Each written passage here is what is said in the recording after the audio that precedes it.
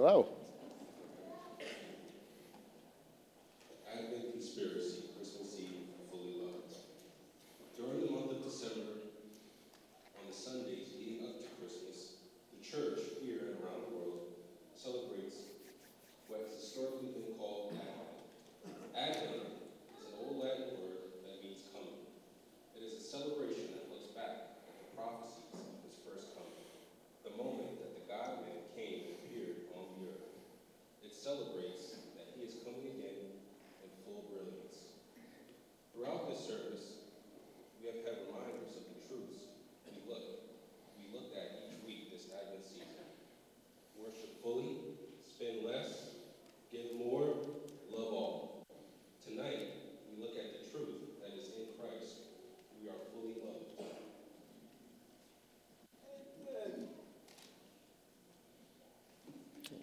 The scripture spoke of one who would come and love us completely in Isaiah 53. But he was pierced for our transgressions, he was crushed for our iniquities. Upon him was the chastisement that brought us peace. With his wounds we are healed. He demonstrated how much he loves us when he came to earth in the first advent in John 3. For God so loved the world that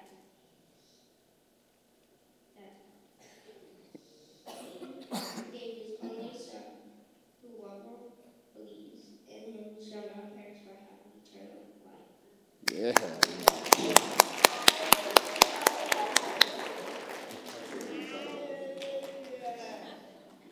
And he tells us of his amazing love that he will show in his second advent when he comes again in Revelation 21. I heard a loud voice from the throne saying, Behold, the dwelling place of God is with man.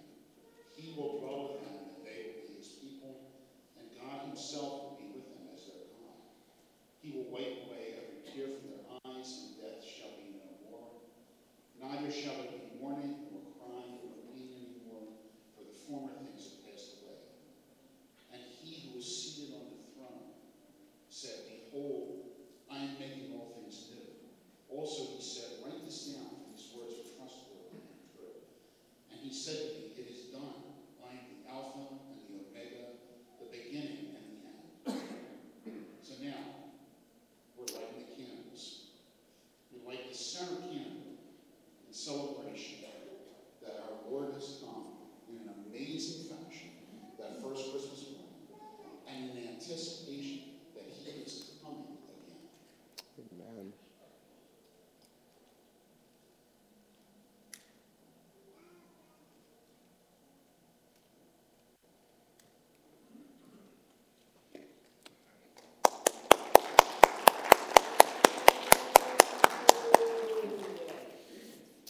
Wow. Hello, everybody. My name is Eric. I am one of the pastors here. Merry Christmas. And, oh, man, I get so excited for Christmas. Can you sound excited so I think you're as excited as me? Merry Christmas. Yes, yes, yes, yes. Oh, man, do I love this time of year. If you were here yesterday, I want you to yell out the big point that I asked you to take away. I said, if you only have one point, make sure you leave here with that point. What was it? All right. You know what? I can't get sick of hearing that either. So let me hear that one more time. All right. Man, it sounds so basic, but boy, is it just so rich. And I'd be remiss before I move on. How cool is this having two churches coming together for the first time for our first ever joint? This is just an absolute blessing. So what we're going to do is I'm going to share, instead of a traditional message, a 10-minute devotion on the first Advent. We're going to sing a song in the middle. Daniel's going to finish it off with a 10-minute devotion on the second Advent. And we're going to light some candles, worship Jesus, and all settle in for a long winter's nap. So, the reason I have you guys repeat, God loves you. I can't tell you how many times I've sat in a church service. I've sat in Christmas services, and the words God loves you were never uttered.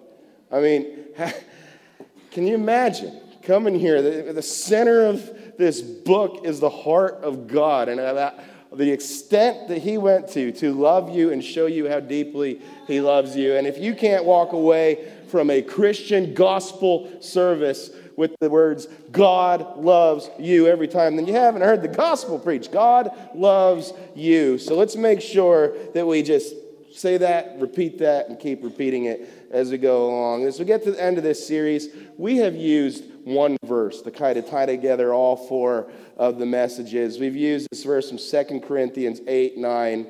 You guys should know it by now. For you know the grace of our Lord Jesus Christ, that though he was rich, yet for your sake he became poor, so that you by his poverty might become rich. And we use that for Advent because it actually shows us proof that God loves you.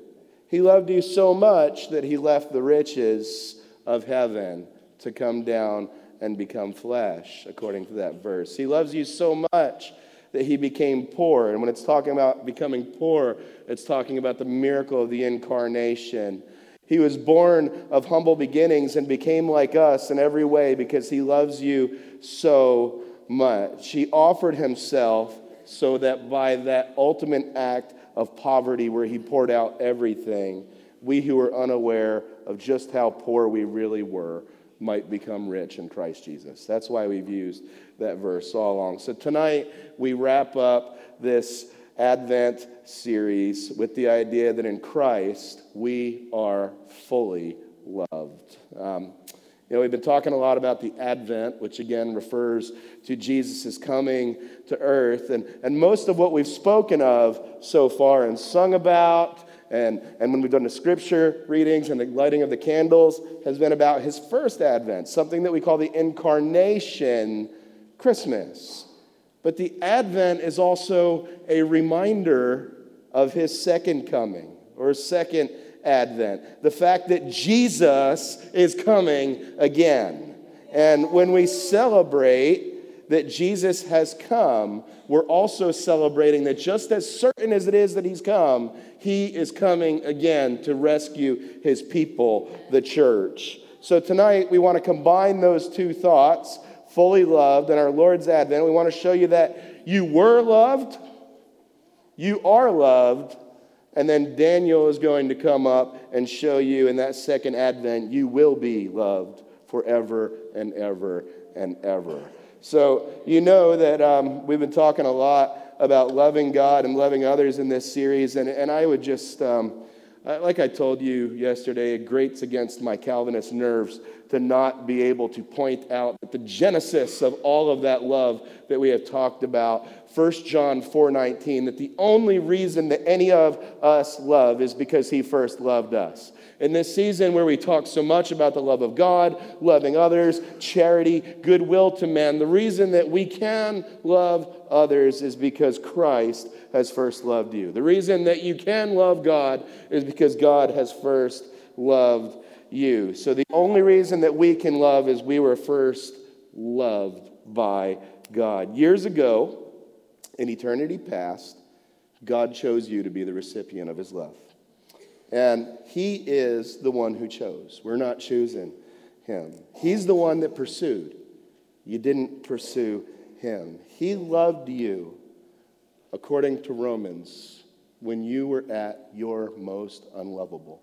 So anybody, I used to be that person who would come to church that wasn't a Christian, that didn't know what the gospel meant. You know what I would think that I had to do? And I'll bet you that there's some people here that think this or thought this today.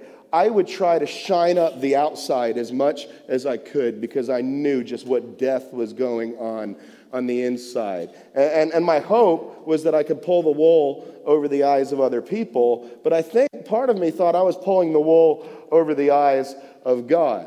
And maybe if I just shine myself up well enough, then I would be the object of his affection. Well, it tells us in Romans that when you were at your dirtiest, most foul, and least lovable is when God's favor came upon you and he loved you.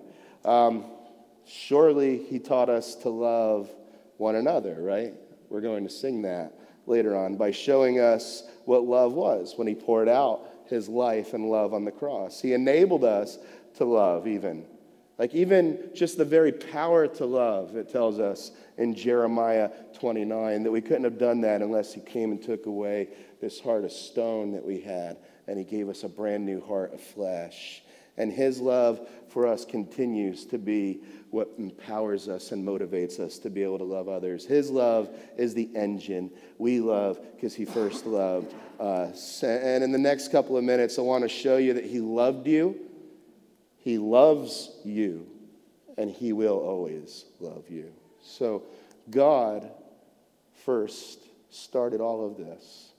The reason we're here is because God began this by first loving you. I remember when I first found out that Marcy was pregnant with Gracie. We were really young and newly married and very scared and very poor. And we were married all of a week. And it was a scary time. And then we started going for those sonograms. And then you go for the first one where you can actually see that little bean move around inside the belly. And you know what?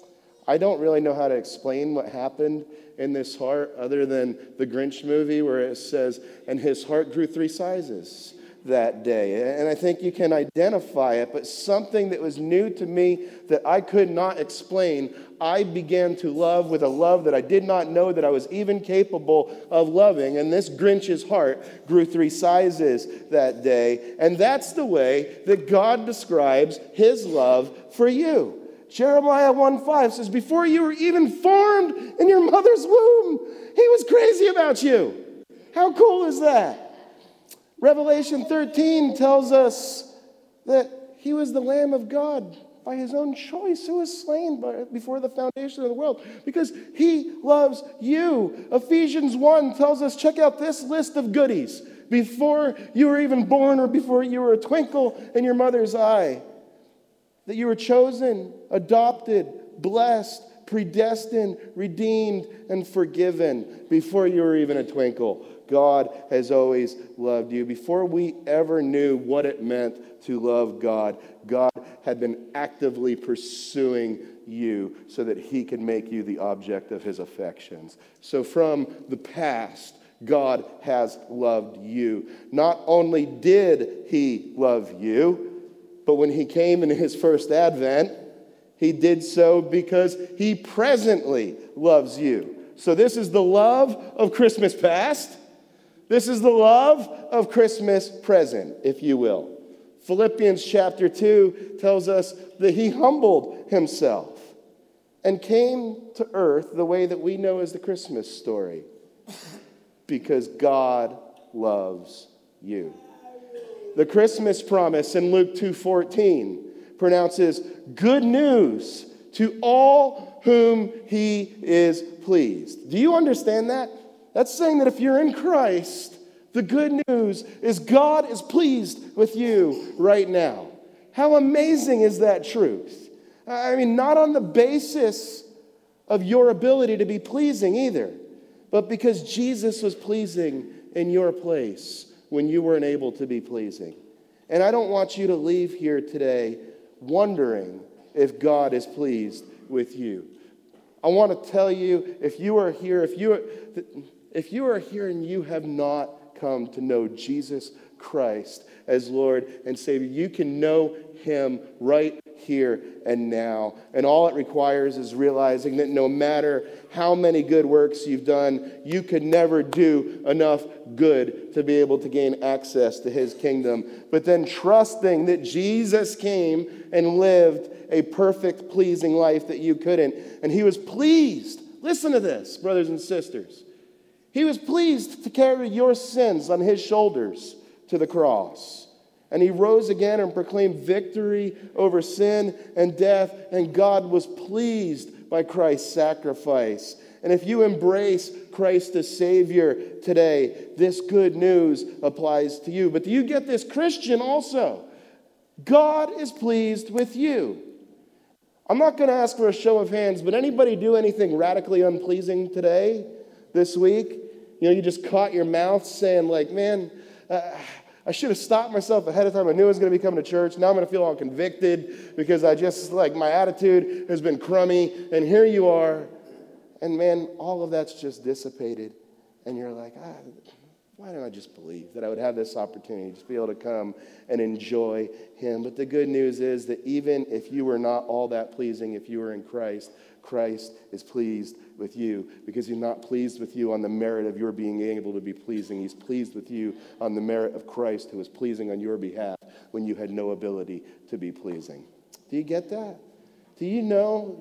You can say, God is pleased with me because God presently loves you. So in the past, God loves you. But I want you to take this away from my first part of the message. God doesn't love a polished up future version of you. He loved you in eternity past. He came to earth driven by love for you, and he continues to love you right now. Romans 8:34, think about this, says that he lives to make intercession on your behalf right now. So as we're gathered here to proclaim our love for Jesus, Jesus is seated at the right hand of the Father proclaiming his love for you. Think about that.